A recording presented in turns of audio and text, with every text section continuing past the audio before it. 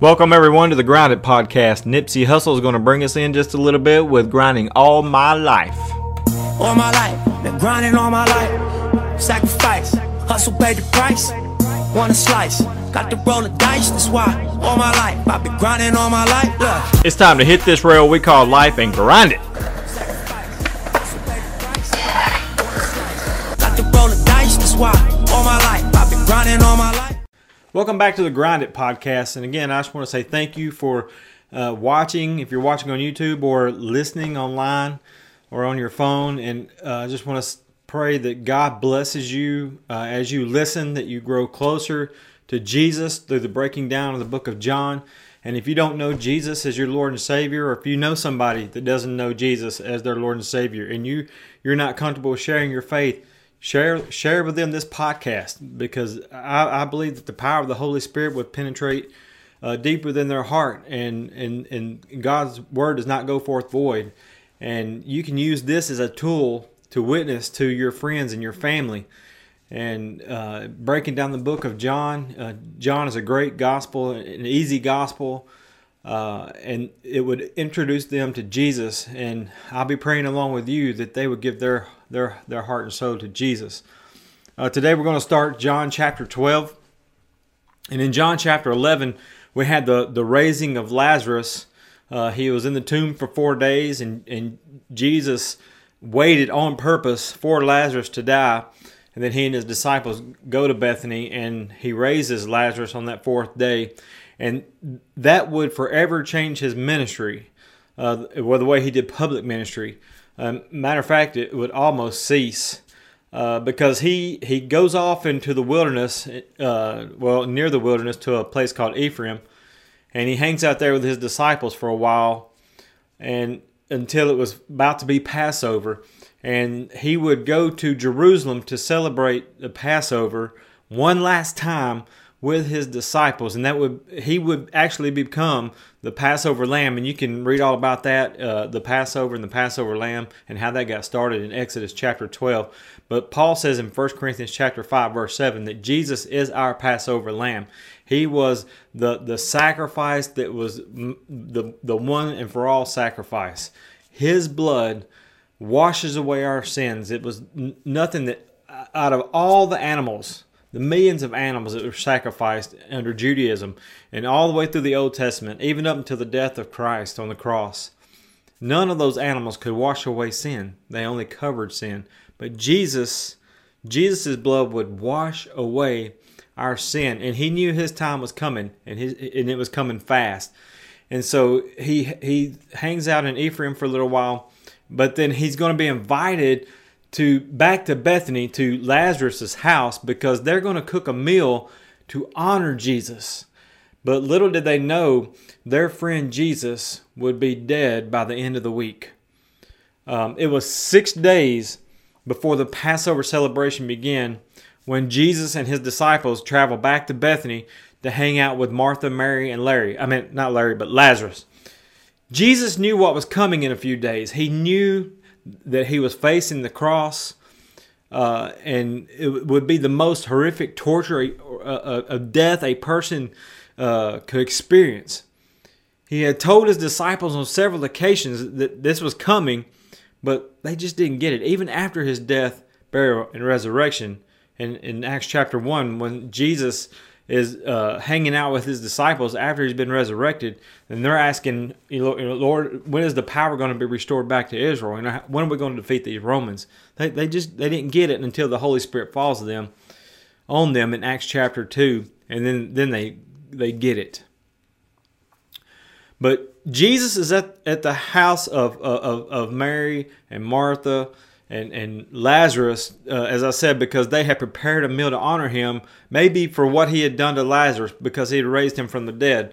But John mentions something, and I believe there's a specific reason why John mentions this. But he mentions that Lazarus is at the meal and that he did eat. You see, because a dead person doesn't need food. A dead person doesn't eat because they're dead. They can't eat, and they have no need for food. And I think that John specifically mentions that Lazarus is at that meal and that he did eat because he is proving to us hundreds and hundreds of years later, almost 2,000 years later, that Jesus had raised Lazarus from the dead and there was no denying it. The religious leaders couldn't deny it. The people that saw it could never deny it. And people knew that Lazarus had been dead for 4 days. There was no denying what Jesus had done through this miracle and raising Lazarus from the dead. So John, in my opinion, is confirming that Lazarus is actually here. He's actually eating food. He is alive. Jesus actually did this, and there's no denying it. And so in walks Mary, yes, Martha's sister Mary, with a bottle of lard. I mean, not lard, but nard. A bottle of nard. A very strong perfume, if you will. And she takes this 12-ounce jar of nard. Back then, it was worth around $50,000-ish in American money. And she pours this nard on the feet of Jesus. And then she takes her hair and begins to wipe his feet. Meaning the nard would get all infused in her hair. It'd be on her face. It'd be on her shoulders. And John points out in this passage in John chapter 12 that the smell just went through the whole house, is what he says. It's very, very strong. But Jesus makes mention that Mary has done this because of his to prepare him for his burial, because Judas, and yes, it's that Judas Iscariot, the one who would betray Jesus for 30 pieces of silver here in just a few days. Judas was upset because he said that money could have been sold, or that nard could have been sold for a lot of money, and that money given to the poor. And we'll come back to Judas in just a little bit, because Judas didn't care about the nard. He didn't care about the poor. He cared about the money. And like I said, we'll come back to Judas here in just a little bit. But Jesus tells Judas and all the disciples and anybody that was in that room that evening that Mary had done this to prepare him for burial, because he knew what was coming in just a few days, within 6 days. And the disciples didn't understand it, even though Jesus had told them on several occasions, "Hey, I'm gonna die and I'm gonna be buried, but I'm gonna rise again." And they didn't get it. But here is Mary. She is washing his feet with this nard and washing his feet with her hair, and this nard would be getting all over her. And I can't help but wonder, how did Mary know to do this? Because it doesn't say the Holy Spirit inspired her to do so. The Bible doesn't say, that God commanded her to do it. No angel showed up and said, "Hey, go pour this nard over the feet of Jesus and prepare him for his burial." Nobody told her to do that, but she did it. And the Bible doesn't say how Mary knew, but she did that to prepare Jesus for his burial, whether it was by inspiration of the Holy Spirit or whatever. But this is a really cool thing, and I believe it's significant. But I want to come back to that smell. Nard would be a very, very sweet smelling perfume, and John says that it permeates the house. And you got to remember, Mary had poured this 12-ounce jar on the feet of Jesus, and it's all in. She used her hair to wipe the nard on his feet, and so it would be all over her face. It'd be on her clothes. And so this smell would stick with Mary for several days, perhaps even weeks. And whoever was in that house, they would have smelled that sweet smell of that nard. And even with that smell could have possibly stayed on the feet of Jesus when he was crucified in just a few days. And when Jesus was crucified, and what they did with people that crucify criminals, but Jesus was no criminal. He never did anything wrong. He was wrongly accused, and he was crucified. And we all know there's a reason why he was crucified. But when they would crucify people, they would nail them to the cross and lift them up and then put them on public display outside the city gates. And so people could walk by, and it's a way of humiliating the people who were being crucified. And we know from the gospel accounts that people would walk by Jesus and they would curse at him. They would, walk by in disbelief, and the Bible says they're just wagging their heads because they thought, well, we thought you were the Messiah. And they're saying things like, well, if you were the Messiah, then come down from the cross, save yourself. And you got the real criminals on the right and the left, and they're saying, yeah, save us too. Get us off this cross if you're really the Messiah. But my point is, if that smell of that nard stayed on the feet of Jesus, and he is being crucified, and when those people would walk by, they would smell that nard. They would smell that sweet smell of that nard. Well, why am I making such a big deal out of this nard and this smell? Well, if it's all over Mary, and it would be on there for weeks, at least days, if not weeks, the disciples would have smelled it in the house. Anybody that was in that house or outside of the house would have smelled this nard. And if people walked by and smelled the nard when Jesus was crucified and hanging out there on the city gates, here's my point. Here's what I'm trying to get to. Smells take us back in time to a specific event that happened in our life. I'll give you for instance, for an example. When I was a teenager, I worked in a little mom and pop grocery store. It had about 5 aisles in it, and I probably worked there maybe 6 years total in my life. And I remember one time that we were cleaning we had, after the store closed, we had to stay after work and wash the floors, strip the floors, and then wax the floors. But my problem was, and still is, I go to bed early. I've always gone to bed early. I'm a morning person. I'm not a night person. I get sleepy. Even today I go to bed 7, 8 o'clock because I have to get up early for work. But even when I was a teenager, I never had a curfew because most of the time I was in the bed by 10 o'clock, asleep in the bed by 10 o'clock, 10:30 at the latest. And so here we are. We had to stay over at the store one night to do these floors, to clean and wash, to strip and wax these floors. And I was getting sleepy, and so my boss took it as the store owner. He took it as I didn't want to be there, and he was getting so mad and so angry, and he thought I was just dragging around because I just didn't care nothing about being there. But that was not the case.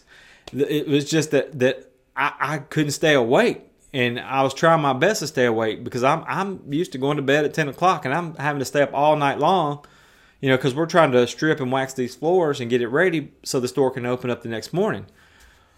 Well, he got so mad at me that he sent me home and just told me to go home and go to bed, which is what I did. And that must have made a huge impact on me because, and I was like 16, 17 years old. Well, and I have a Little Debbie route in East Knoxville, and I've got 3 Krogers and some other grocery stores. And Kroger will oftentimes strip and wax their floor. And every time, it never fails, every time that I walk into a store and they had just stripped and waxed their floor, and as soon as I get a whiff of that smell, just as soon as it hits my nostrils, I am taken back, 32 years? I'm in time to when I was 16, 17 years old, to when, I can almost remember every detail of that night and having to strip those floors and eating up our shoes and then letting that stripper sit for a few minutes, then having to mop it and get it all up and get it prepared to be waxed, and my boss getting mad at me. But I can remember it almost like it was yesterday, because that smell, it instantly takes me back to when I was 16 years old, 17 years old, and I'm 48 years old now. And I think, this is just my opinion, but I think that when they smelled that nard that evening, and Jesus said, this is to prepare me for my burial. And at the time, they didn't know what he was talking about. But I think after Jesus was crucified on that Friday and then put in that tomb Friday, Saturday, and he come out of the grave on Sunday morning and was resurrected I think that every time that Mary or the disciples or whoever was in that house that smelled that nard that was associated with Jesus and saw his crucifixion and his burial and his resurrection, I think every time down the road when years had passed, every time they smelled that nard, just a quick, if they were going into the agora, the marketplace, or going into somebody's house or in their own home or whatever, every time they smelled nard, they were instantly taken back to the cross. Let's take a break. My name is Dinah Grace Hawk, and I started a movement of empowerment. I focus on Revelation 12:11, which states that we will overcome, conquer, and defeat him by the blood of the Lamb and the word of our testimony. And we will not love our own lives, even unto death. See, sharing testimony squashes pride. It empowers, it strengthens, it encourages, and it heals. This whole movement is focused on sharing our testimony, our walk with the Lord, how he's using us in this life to empower others to do the same. By doing this, we will overcome anything that this world can throw at us because we are covered by the blood of the Lamb. Every week from now till the end of the year, I'll be highlighting a different woman in the ministry, and they're going to share their testimony. Tune in every Saturday at 7 p.m. Eastern, either on Facebook or Instagram at Dinah Grace Hawk, and you get to be a part of this movement too. I'll see you there. So John points out, and I think there's a reason why he points out that the smell of that nard was all over the house, and anybody that was in that house would know that smell, and they would have smelled that smell. And it's all over Mary, from where she had washed the feet of Jesus with her hair, and so she would really be able to smell it. And anybody that walked by the cross, if that smell was still on the feet of Jesus when he was hanging on the cross, they would be able to smell that nard. And I believe, smells take us back in time to an event that happened in our lives. And I believe that there's a reason why John makes such a big deal out of this nard and the smell of it.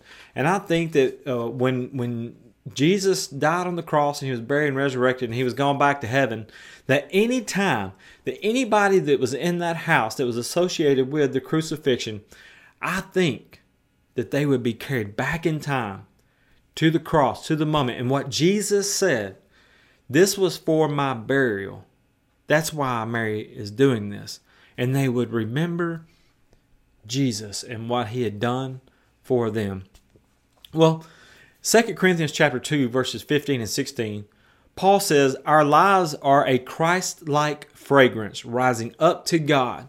But this fragrance is perceived differently by those who are being saved and by those who are perishing. To those who are perishing, we are a dreadful smell of death and doom. But to those who are being saved, we are a life-giving perfume. Here's a question for you. What do people smell when they're around you? No, I'm not talking about if you fart or something like that. I'm talking about what, if you hadn't took a shower or a bath in a week or whatever. Not talking about that kind of smell. I'm talking about spiritually.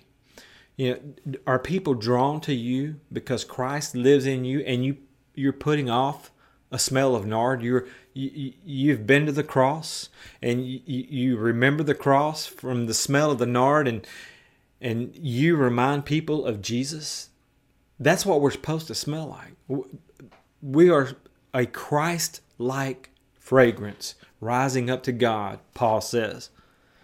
But Paul says that this smell, it's sweet to Christians, people who are serving Christ, but people in the world, it's not sweet at all. They think it stinks. They think Christ stinks. And if you don't believe me, just look what's going on in our world today. I mean, it's perfect example. Just turn on the news, because if you look what's going on in our world and our society, people are divided all kinds of issues. But if you boil it all down to what people are divided over and what they're divided about and what they don't like Christ. They don't like God. If you just boil it down to the bare nothing, they don't like God and they hate Christ. And so Christ would stink to them and they don't want to have anything to do with it. So that's why Paul says, We are a Christ-like fragrance rising up to God. And this fragrance is perceived differently. So how do you smell to people? Try your best to smell like Jesus, to be the example of Jesus. So I want to come back to Judas Iscariot before we move on. And I'll probably finish this podcast out with this, and then I'll start the next podcast with the same chapter in chapter 12. But there's something about Judas I want to point out here. John says that Judas was the treasurer for the disciples. Now, I'm not sure why Jesus would put this dude in charge of the money, because he's pretty greedy.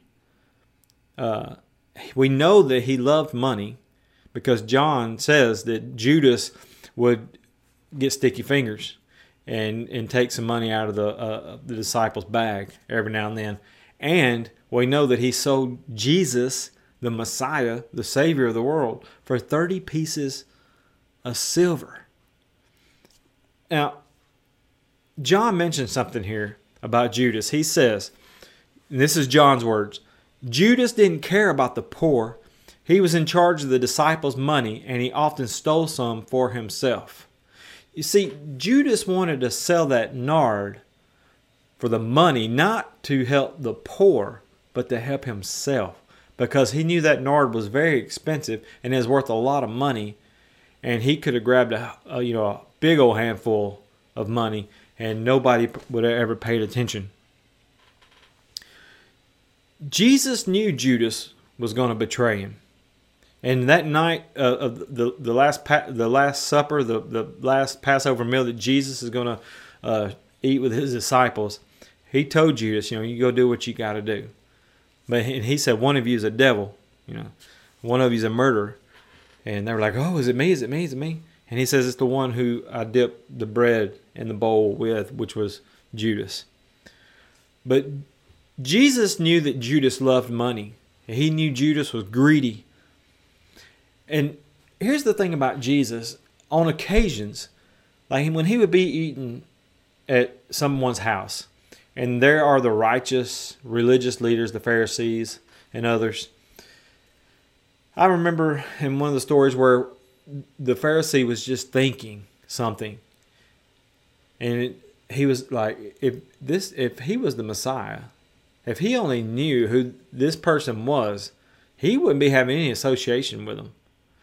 And Jesus calls the Pharisee out on what he's thinking, and he says it out loud so everybody can hear it. So Jesus knew all about Judas. And here's the thing. Jesus handpicked his 12 disciples, including Judas. When the night of the Last Supper, before Jesus was going to be crucified by Judas, Judas has not left the table yet. And Jesus grabs some water and a towel, and he puts the towel around him, and he goes around and he begins to wash the disciples' feet, including the feet of his betrayer, Judas.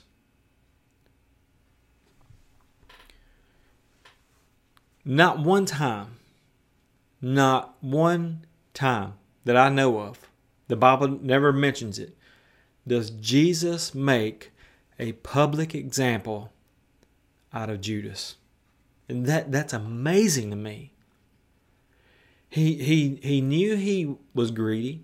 He knew he was taking money. If he knew what people were thinking and could say it out loud, what they were thinking, and call them out on it, he knew that Judas was taking money. And he never one time called him out on it.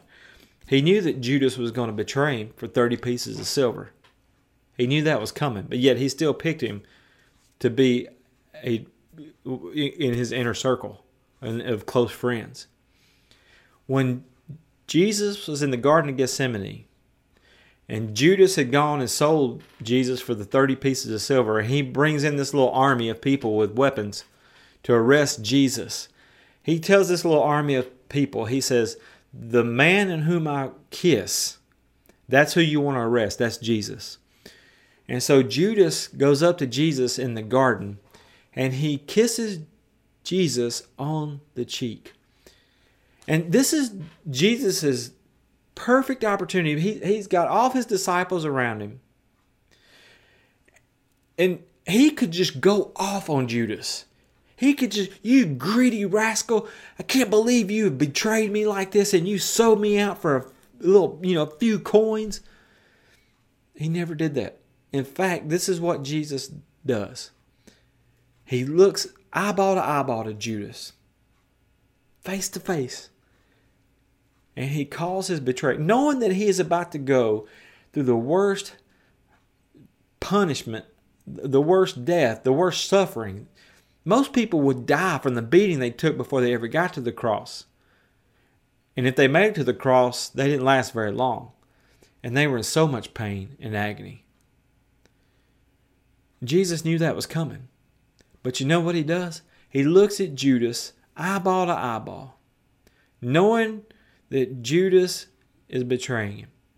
And he says, friend. Jesus called his betrayer friend. How? How can he do that? Not one time does Jesus call out Judas. Not one time does he go off on Judas. He washes his feet in John 13. Then he calls him friend as he's being arrested and about to go through the worst death a man could go through. Torture. He shows him grace.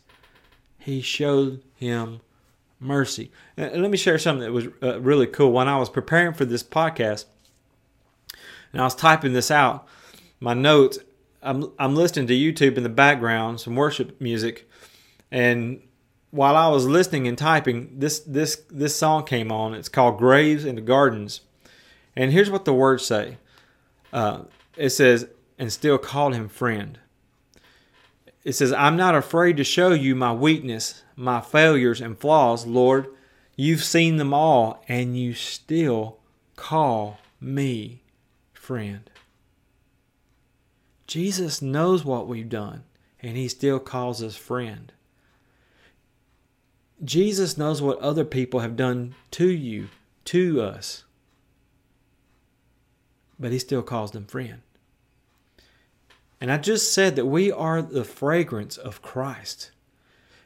If we've been washed in the blood of Jesus Christ, his Holy Spirit lives inside of us. Guess what? People do bad things. People make bad choices. And sometimes it's done to us. And it really hurts. It digs deep. I know what it's like for a loved one who looks you right in the eyes and says, I love you. And then they do something so drastic that it hurts so bad. I know what that's like. I have fallen into a very bad depression, turned to alcohol, started getting tattoos because of something that somebody says they love me, and they've told me that for a long time, and they betrayed me. And you know what I did? I didn't do like Jesus did. I didn't show grace and mercy. I started announcing it to the whole world. I started running this individual down to anybody that would listen. And everybody, even if they didn't listen, I still let them know the hurt that this person had caused me.